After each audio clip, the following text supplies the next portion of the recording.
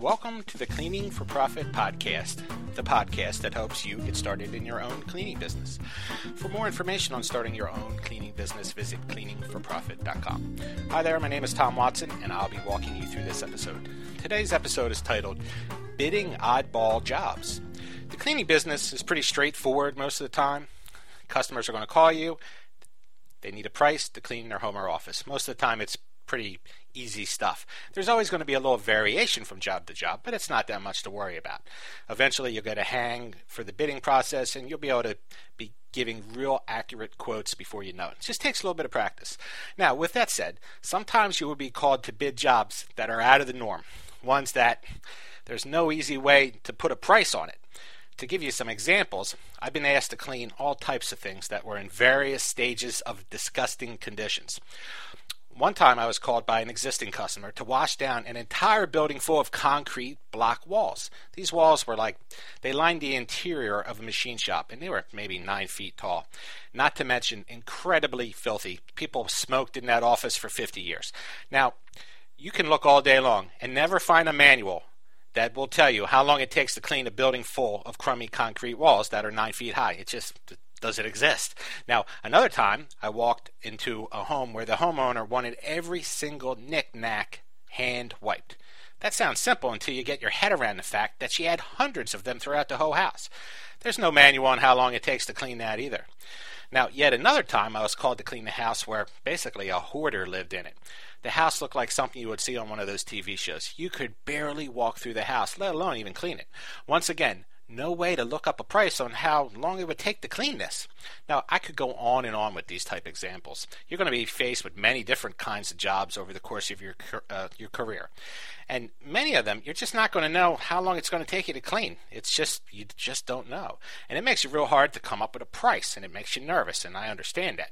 Now, sure, you could decline the job, but in my opinion, I usually took these jobs and challenged myself to price them accurately. Now, that's not to say I took all jobs. I didn't. If it was crazy and I thought it was just beyond my ability, I didn't do it. But I usually tried, and I tried to do the best I could. And that's not to say, like I said, I didn't take them all because I didn't. But generally, if a job wasn't too big or too complicated, and I thought I could pull it off, I gave it a shot. Now, before you think there is some big secret on how to bid these jobs, I'm going to tell you flat out, there is not. Sadly, there is no real answer on how to bid these jobs. You need to attack the pricing of these jobs on a case-by-case basis.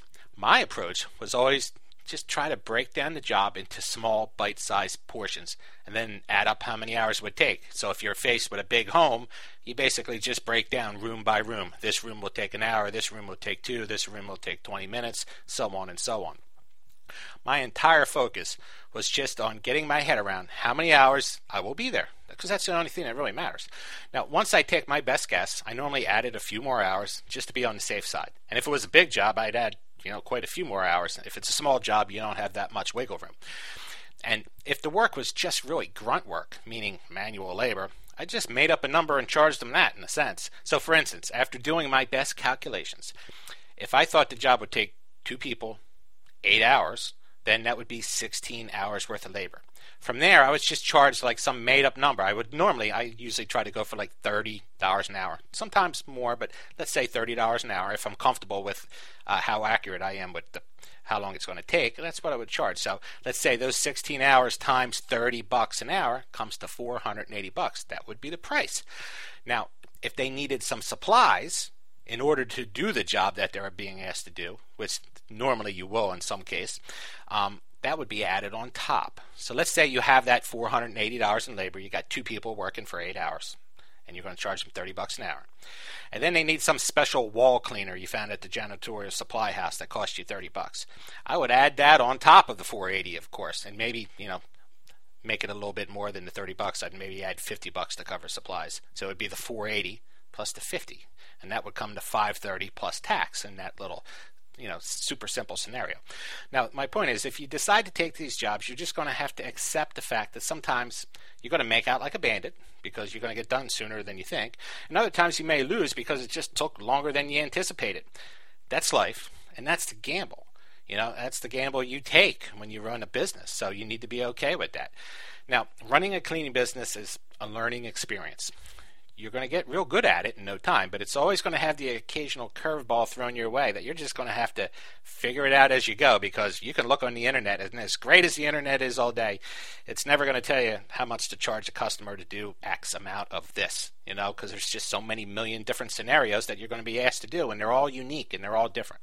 So at the end of the day, take your time and think through how long you think you need to complete the job. Remember, you're just trying to get to how many hours are you going to be there. All you can do is take your best guess on the time needed. My advice is to err on the high side if at all possible. I would rather be wrong on the high side than underbid. But either way, you learn, and that is all that matters. So this wraps up our episode of Bidding Oddball Jobs. I hope you found it interesting, and thanks for listening. Be sure to check back next week for our next episode. For more information on how to start your own cleaning business, I encourage you to visit my blog at cleaningforprofit.com. Just click on the blog section for my latest post. Should you have any questions or comments about this episode, just visit the website and go to the Contact Me page. I look forward from hearing from those of you who touch base, and I'll talk to the rest of you next week. Thanks again for tuning in.